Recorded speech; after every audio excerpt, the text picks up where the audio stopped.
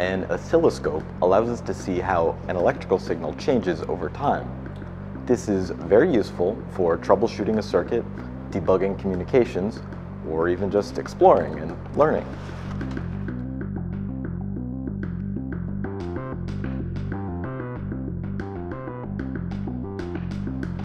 The electrical signal is displayed as a waveform, with the y-axis representing voltage and the x-axis representing time.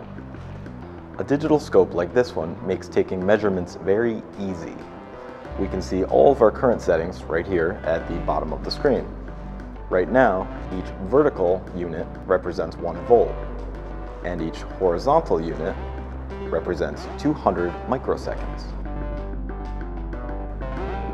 Even better, the scope automatically calculates some useful characteristics of the wave, such as its frequency,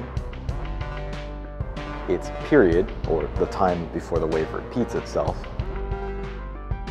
and its voltage, peak to peak.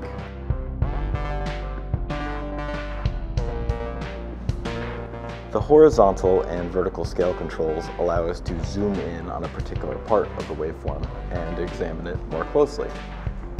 And at any time, I can freeze the signal and scroll through horizontally to look for any changes that occur over a longer period.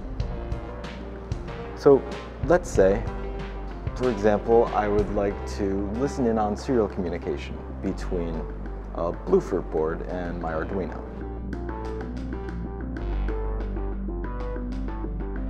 I just connect the scope's probe by clipping to ground and connecting the tip to my test point. Now I can see the actual binary data being sent out to the board. And because my scope has 2 channels, I can use an additional probe to simultaneously view the data being sent from the Bluefruit board.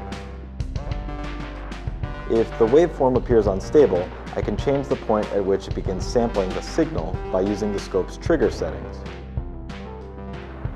So even though an oscilloscope looks impressively technical and a bit intimidating, using one actually makes electronics easier to understand.